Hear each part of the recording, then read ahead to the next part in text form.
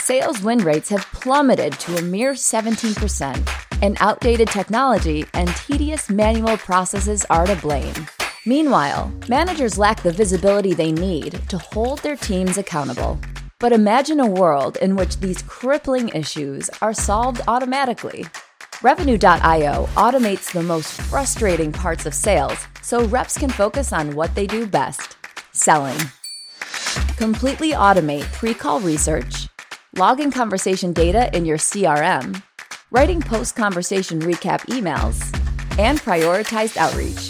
And as reps book more meetings and close more deals, managers gain the real-time insight they need to scale what's working across their entire team.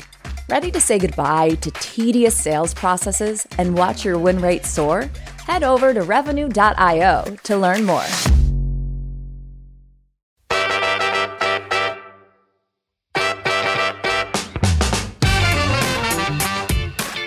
Hi, friends. Welcome to the Sales Enablement Podcast. I'm your host, Andy Paul. Now, my guest today is Robert Cialdini. He's a New York Times bestselling author, selling more than 3 million copies of his seminal book, Influence, The Psychology of Persuasion, as well as his latest book, Persuasion, A Revolutionary Way to Influence and Persuade. Dr. Cialdini is also the Regents Professor Emeritus of Psychology and Marketing at Arizona State University. He's also the president and CEO of Influence at Work. Now, this episode you're about to listen to was recorded in 2017, but it contains so much value for the listener, I want to bring it out of our archives just for you. Now, in this episode, we talk a bit about Robert's classic book, Influence, and then we dive into discussion of his more recent book, Persuasion. So we really dive into what persuasion means, and he shares that it's really about what savvy communicators do before delivering a message that get it accepted, what he calls front-loading of attention. And it's this front-loading of attention that can be persuasive. And we dig into why it might be that the value of your insights and offer may be less important than when you actually present them. Robert also shares a surprising insight that alters our perception a bit of this whole people buy from people they know, like, and trust thing. And there's actually a fourth element that he brings out in his book to that equation. It's people buy from people they know, like, trust, and, well, you're just going to have to stay tuned to find out. All this and much, much more, but before we get to Robert Cialdini, I want to remind you to subscribe to this podcast wherever you listen to it. And if you subscribe, we'd certainly appreciate it if you could also give us your feedback about how we're doing in the form of a review. Thanks. All right, let's jump into it. Well, I'm glad to be with you, Andy. Well, thank you for taking the time. So, take a minute. It's a very brief introduction we had, but how'd you get into this business of studying influence? I actually say something about it in the first paragraph of the book Influence. It's that all my life I've been a sucker. I've always been a pushover for the appeals of salespeople or fundraisers who've come to my door, and I would stand in unwanted possession of things or recognizing that I contributed to causes I didn't really know about, and it occurred to me that there must be something other than the merits of the thing that got me to say yes. Right. I didn't want those particular things I bought, but I was standing there with them, and someone was walking away with my money, which I did want. So it must be the psychology of the way the merits were presented that won the day. And I decided, well, this is worth studying. Well, it's interesting. In Influence, I mean, you, more so than Persuasion, in Influence, you spend it almost seems like almost as much time telling people how to resist the methods of influence as much as on how to implement them. Indeed, that was the purpose of Influence, to inform people about how to recognize and resist influence attempts that were used on them in an undue or unwelcome way. Not all influence attempts. That's very important. I mean, influence that's done honestly and informs people into consent. I am a big fan of that kind of influence. But I did want to arm people against those individuals who counterfeited the process, who misguided people into assent. And so the book was written for consumers in mind. The interesting thing is that no consumer group has ever called me. Yeah, I was going to say, your clients and the people you speak to are all on the other side of saying, how do we implement this as opposed to how do we resist it? Precisely, because people want to know, well, if you understand how the influence process works, how do we get to harness it? How do we get to harness that understanding so that we can be more effective in the process? And of course, that requires, if I'm going to shift from deflecting influence to employing it, that does require a focus on the ethics of the process. So the people who use these influence strategies can feel good about it. Not only can profit from it, but they can feel good about themselves in the way that they managed to create that success. Yeah, and what was interesting with that sort of contrast between resisting as opposed to implementing is that either way, it really requires a level of conscious thought that most people don't give to this idea about influence. I think it's just about sort of brute force persuasion. Mm. And what you lay out in influence are almost things that have been bred into us genetically at some genetic level in terms of how we react to certain, like the reciprocity and so on. So how do we react to that? It's almost like unless we're thinking about it, we're not able to resist it. I think you're right, Andy. And what has evolved for me in all of this is the recognition that those tendencies that are most primitive in us are also the most powerful. So if we can tap into those fundamental motivations that are universal to the species, then we've got a set of tools that will be most successful over the widest range of situations, widest range of populations. So you laid out influence, just quickly, I don't want to spend a lot of time on influence, but you laid out the 6 basic sort of precepts of influence. So what are those again, just to refresh for the listeners? Sure. The first is reciprocity, the idea that people want to say yes to those who have first given them something. Mm-hmm. So, for example, research shows that if the manager of a candy store gives people a piece of chocolate as they enter, they become 45% more likely to buy something in the store. Right. Because they've received, and it requires something in return when you have received. So that basic idea, suggests that we have to give first. And most often it can be information that we can provide that informs people. Right. I have a friend who's she's a speaking agent, and she had a client who was a very slow pay. Mm-hmm. It took 6 months to get paid from this guy. And that was true for all of her friends, said the same thing about this guy. So here's what she did to cut in half the return time. When she sends in an invoice, she knows that this guy happens to be an art fan. Mm-hmm. She goes to her local art galleries and museums and buys a little postcard of a piece of art. She includes it in the invoice, and it's cut his response time in half because he's received something first. Right. Yeah. So another principle is the principle of liking. Nobody would be surprised to know that we prefer to say yes to those people we like. But a small thing we can do to increase the likelihood that people will like us is to simply point to a similarity or a commonality that exists between us. And we now have a tool, the internet, to find out what those commonalities might be. People tell us about them on Facebook, on LinkedIn, and so on.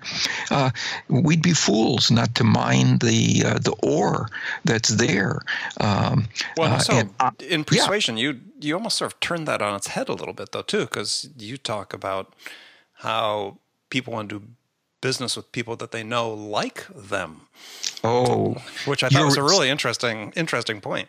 You're exactly right. That was a perceptive comment that you made, because when we find out that someone is similar to us, we like that person more, right? Mm-hmm. So when we learn that about a customer and let that customer know, not only does the customer like us more, we like the customer more. And that's what he or she really wants to see. That's very, very, very interesting. If you're going to sell me something and I like you because you're funny and you're sociable and so on, that's fine. But it doesn't have the weight of knowing that you like me, because I'm safe there. Yeah, we tend, when we talk about people buy from people they know, like, and trust, we tend not to think about it being a two-way street. And as you lay out on Persuasion, it really is a two-way street. Right. So liking. Then another is what we call social proof, the idea that if a lot of other people are doing something, it becomes more legitimate. So simply informing people of what the most popular model is that we have, or the most popular payment plan or so on, gets them to stop dithering and decide, okay, this is the one I will choose. Mm-hmm. Another principle is authority. We tend to defer to the opinions of legitimately constituted experts. So if we can show people that others who are legitimate experts in an arena have endorsed what we're saying, very often that is enough to stop people from looking further and to decide, okay, here's a shortcut I can use to be right. I'll align myself with the experts. And it really plays into this whole idea of, and I think you referred to it some in your book, with Herbert Simon with the satisficers. Yes. People want to make the good enough decision, right? They're not, most people aren't going to be the maximizers, evaluating every single option out there, but that really plays into that. With complex decisions, we want to make them good and gone. Exactly. Right. In fact, there's a colleague of mine who did a study with realty in a realtors organization, and he listened to what the receptionist said when she took a call. And let's say this was in London. The caller said, "I'm looking for commercial real estate in Knightsbridge," right? Mm-hmm. She would say, let me connect you, right? If instead she said, "Let me connect you to our expert in commercial real estate in Knightsbridge," they got a 16% increase in conversions from callers to customers. Simply honestly informing people of expertise that was there in the situation. The best thing about that little study was that receptionist was sending people to experts anyway. Right. She just didn't say so. Well, and then you're bringing persuasion into the whole thing when you're labeling that person the expert. Before they ever ever heard a word from that person, right? They were persuaded to defer to this person's judgment because he or she was an expert. Right. Yeah, very interesting. Okay, yeah. And then the last one. Well, there's two others. One is scarcity. No surprise that we prefer to say yes. Or we find things that are scarce or rare, or dwindling in availability, more attractive. There was a study done in supermarkets. They just randomly put beneath certain brands only 3 items per customer, and it doubled sales for 7 different brands. People want what they can't have. Right. So when we have unique features, we have to be sure that we bring that to the top of consciousness before they even begin considering those features. We have to tell them that these are uncommon, unique, or perhaps dwindling in availability. Right. And then finally, there's commitment and consistency. People want to be consistent with what they have already committed themselves to. And so if we can get people to take a small step in our direction, they will be much more likely to take a larger step in that direction, provided that it's consistent with what we've asked them already to do. And you have an extremely powerful case study about that in Influence, about the letters that the POWs wrote during the Korean War, which, again, not to get too far off track, but it may just spend a second on that because it shows the power of this consistency in our human nature. Right. During the Korean War, the Chinese allies of North Korea were often in charge of the prisoner of war camps. And one tactic that they used to turn people into essentially telling the administrators about plans for escapes and so on was to begin with a very small request. Would you agree that the United States is not a perfect country? And everybody would say yes. They'd say, well, can you give us an example of how it's not a perfect country? And they would say, well, we have economic ups and downs. We have unemployment. Well, can you tell us, would you be willing to write that down?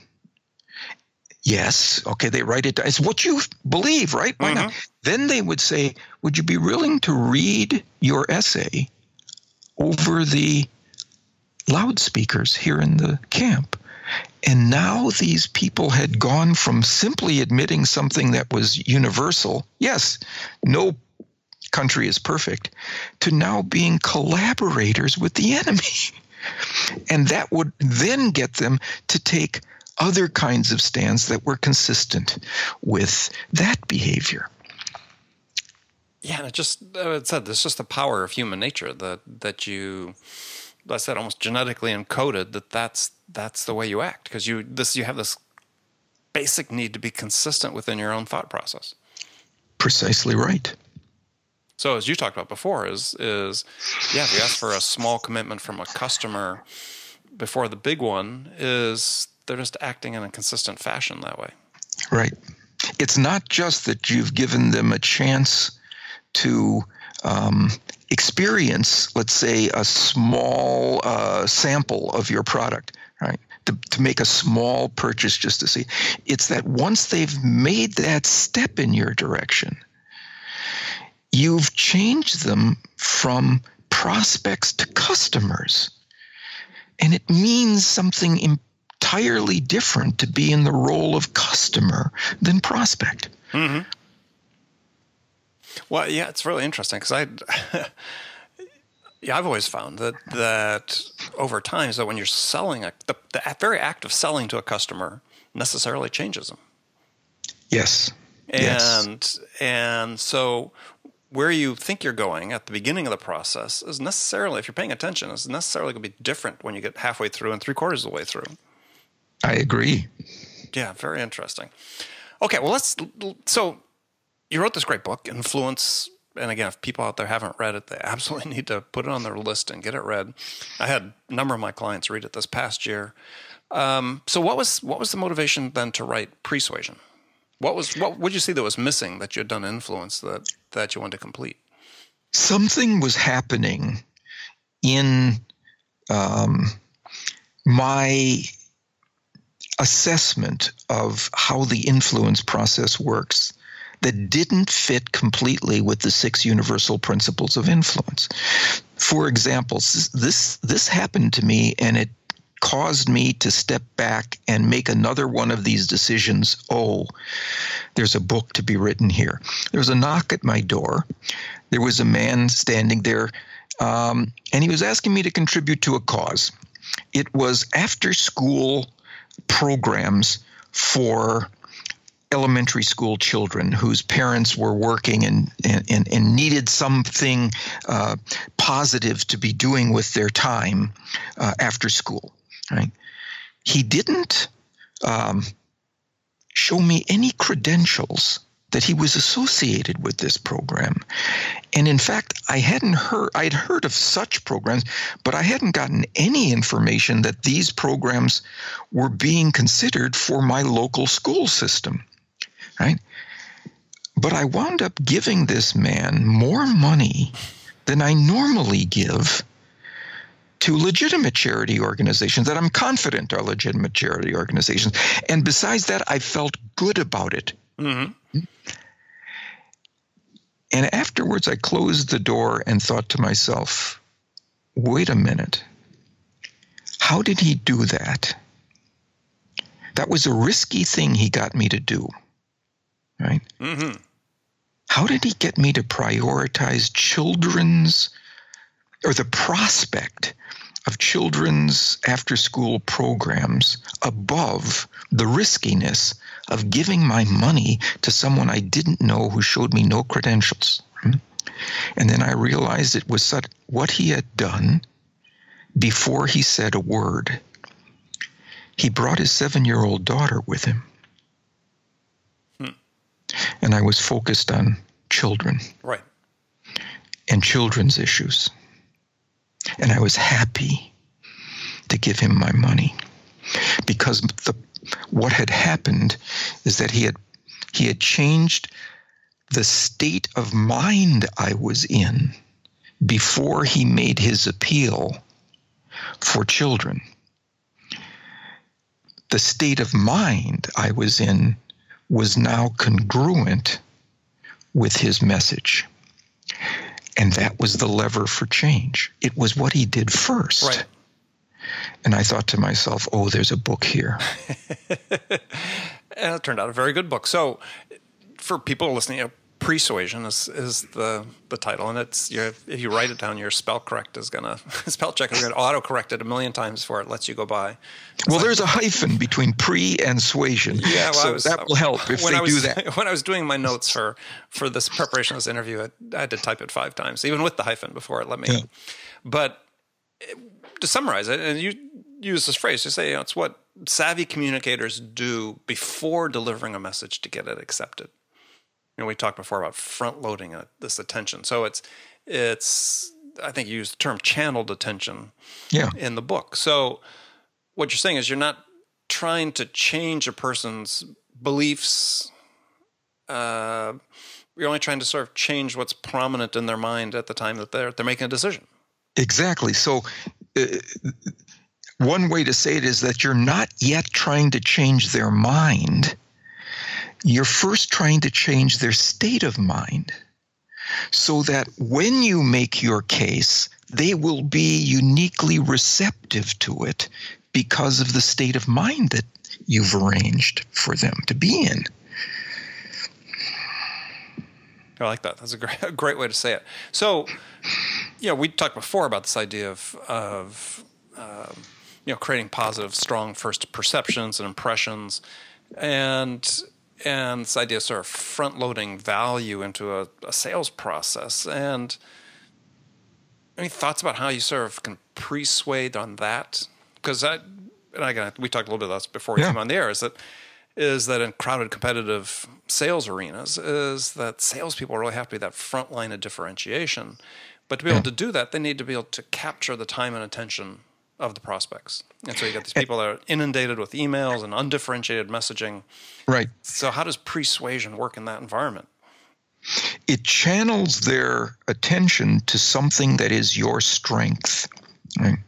So let's say that you want to sell on quality of what you have to offer rather than price. And we know that that's a big problem for most salespeople. If you get into this downward cycle of reducing your price to try to deal with what your competitors have done, it's a race to the bottom. where no one wins because the customers are given inferior merchandise, inferior services, and the profit margin is so thin it hardly pays to be in the business. So what can you do? Right? Well, here's a study that was done for an online furniture store. Right? Researchers sent half of the customers to a landing page for this online store that had fluffy clouds as the background wallpaper. The other half were sent to a landing page that had pennies, small coins, as the background wallpaper. Right? What happened was those individuals who initially saw, the first thing they saw, their attention was channeled to comfort by those clouds, by softness and comfort. They rated comfort as significantly more important as a basis for deciding what kind of furniture to buy. They searched the site for comfort-related information, and they wound up preferring more comfortable furniture to purchase. Those who were sent to the site with pennies, right, they rated cost as the most important thing in their decisions. They searched the site for price information, and they wound up preferring inexpensive furniture to purchase. So where they were steered first to value or comfort, quality, or cost determined where they went and what they ultimately decided. Now, maybe the most interesting and in some ways scary thing about all of this is when they were asked afterwards, not one recognized that the clouds or the pennies influenced their decision. It was so under the radar because it happened before the message. People aren't looking before the message to any persuasive techniques. They're looking in the message. So they never even recognized it. So we have to use this. We've got dynamite here. Yeah, well, and you think about the ways that sales, from the negative standpoint, the way that salespeople inadvertently and subconsciously set a tone that could be price-oriented, could be that before they even start talking. Exactly. And so what we have to decide is, what's our strength? What is the differentiator? What would make it wisest for people to focus on within our message that is wisest for them, that would send them to a consideration of our strength, right? Focus on, all right, if that's it, then you take them to the moment before the message begins and give them an image or a phrase or a slogan that brings their attention to that particular differentiator. So essentially, we're reverse engineering the process of persuasion. So one part that you bring up that's sort of interesting that I wanted to follow up on is you talk about that it's not often the best solution that sort of guides the decision, but what's been, I think you used the term, what's been most recently brought to mind. So the last one in, basically. Right. What's the last thing? What's top of mind? Maybe that's the best way to say it. What's top of mind, right? When you're about to make your request, what have you brought to consciousness, elevated to consciousness, right? Immediately before you've made your pitch, right? Mm-hmm. That will determine how receptive people will be to your pitch. Right. Here's an example. It just happened to me a while ago while I was doing the research for this book. And in it, in the new book, Persuasion, I develop the argument for a seventh principle of influence. Besides the six we just talked about, there's one I call unity, the idea of being inside the boundaries of we with your audience. They see you not just as, oh, you know what? They don't just say, you know, Andy is like us. They say, Andy is one of us. Andy is of us. With us. Inside that set of boundaries, everything is easier in the influence process. People say yes to those inside the boundaries of we. Well, so how do you get there? There are a couple. Let me give a couple of examples. Sure. One is pointing to existing memberships that you share. All right. Here's an example. So I had just reviewed all this research on this concept of unity and togetherness, and I was also writing a report that was due the next day, and I realized I didn't have all the information I needed in my files to complete my report. But I knew that one of my colleagues in the psychology department where I work did have that information from a study that he had done. So I sent him an email, and this was kind of an irascible, sort of sour guy. Let's call him Tom. So I sent him an email. I said, Tom, I'm in a bind.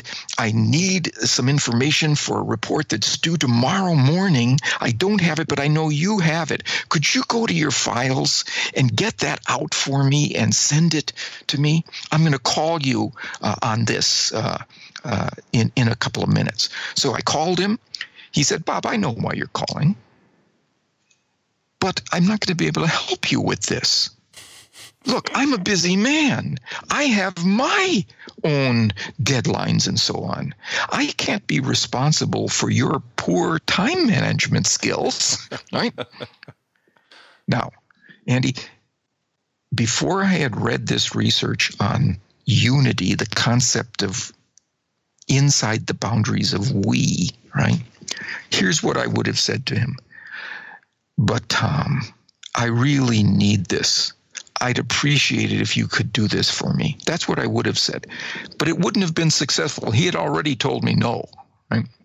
So instead, I did something first. I said, you know, Tom, we've been in the same psychology department now for 12 years.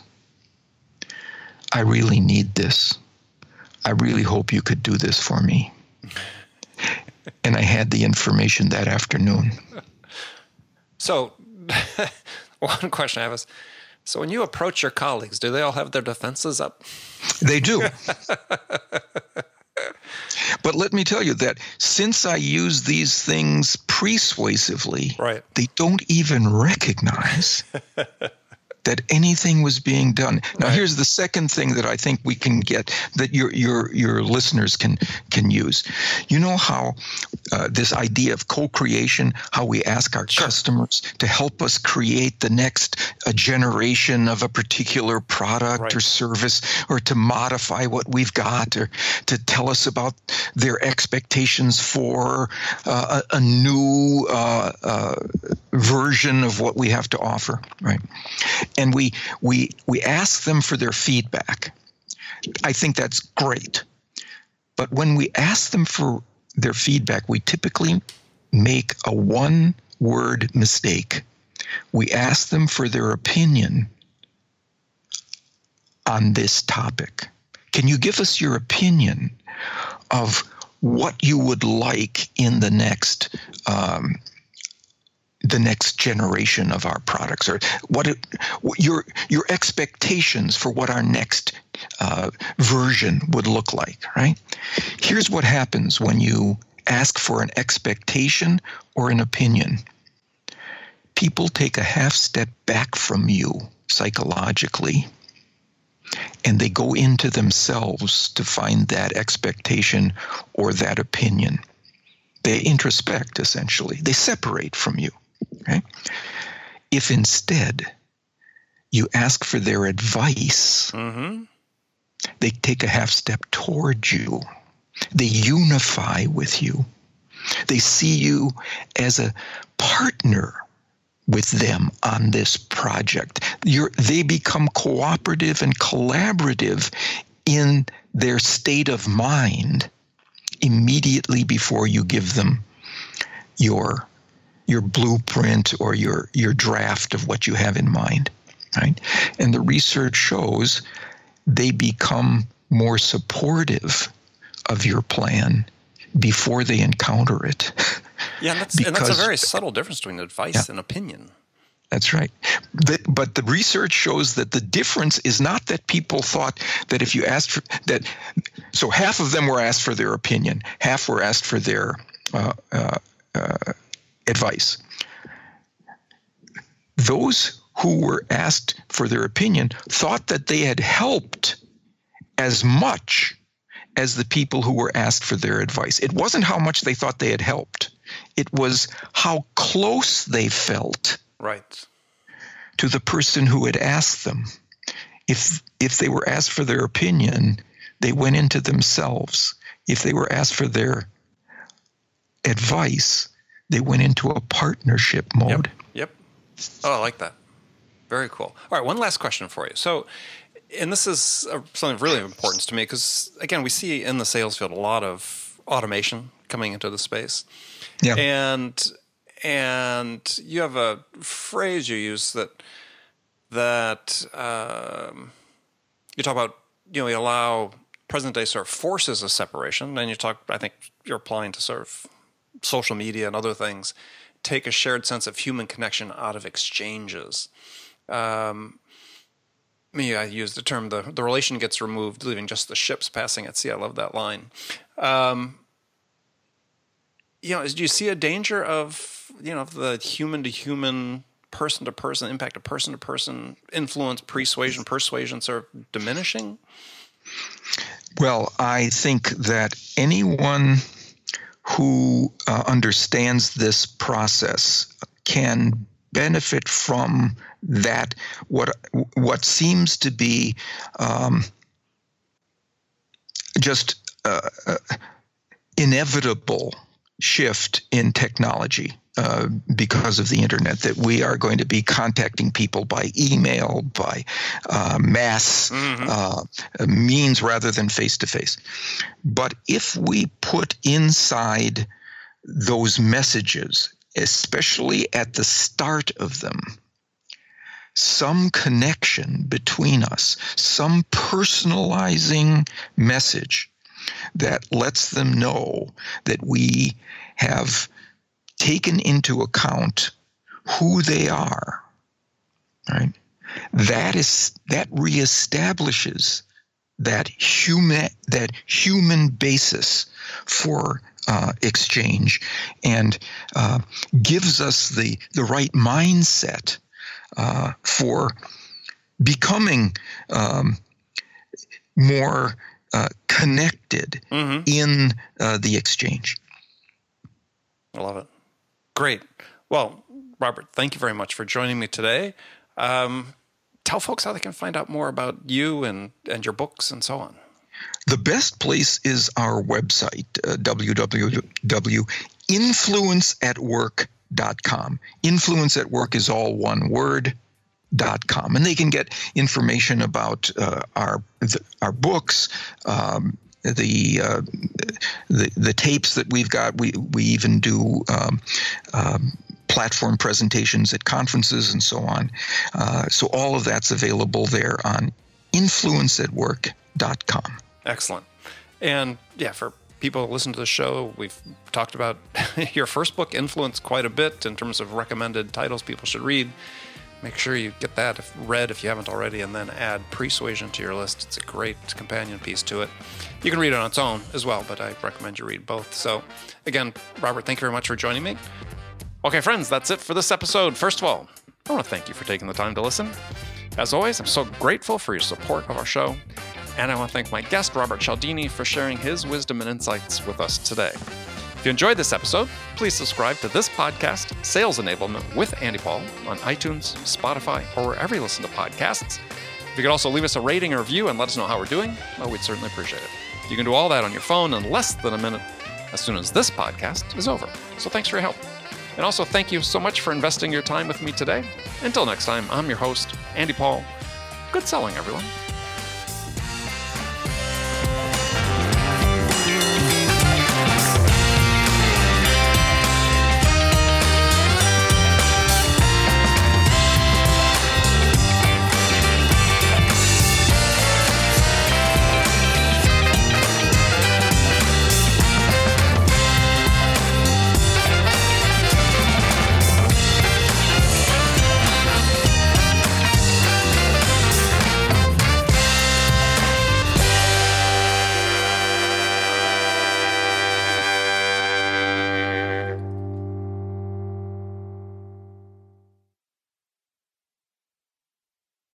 Hey, sales strategists! At Revenue.io, we're not just imagining the future of sales, we're building it. We offer the world's most complete platform for revenue teams, and we're featured in the most recent Forrester Waves for both sales engagement and conversation intelligence. With Revenue.io, you can slash call prep time to seconds, guide your reps in real time to have more successful conversations, and after calls, we generate ready-to-send recap emails so sellers can keep deals soaring toward the finish line at light speed. See the future of sales now at Revenue.io.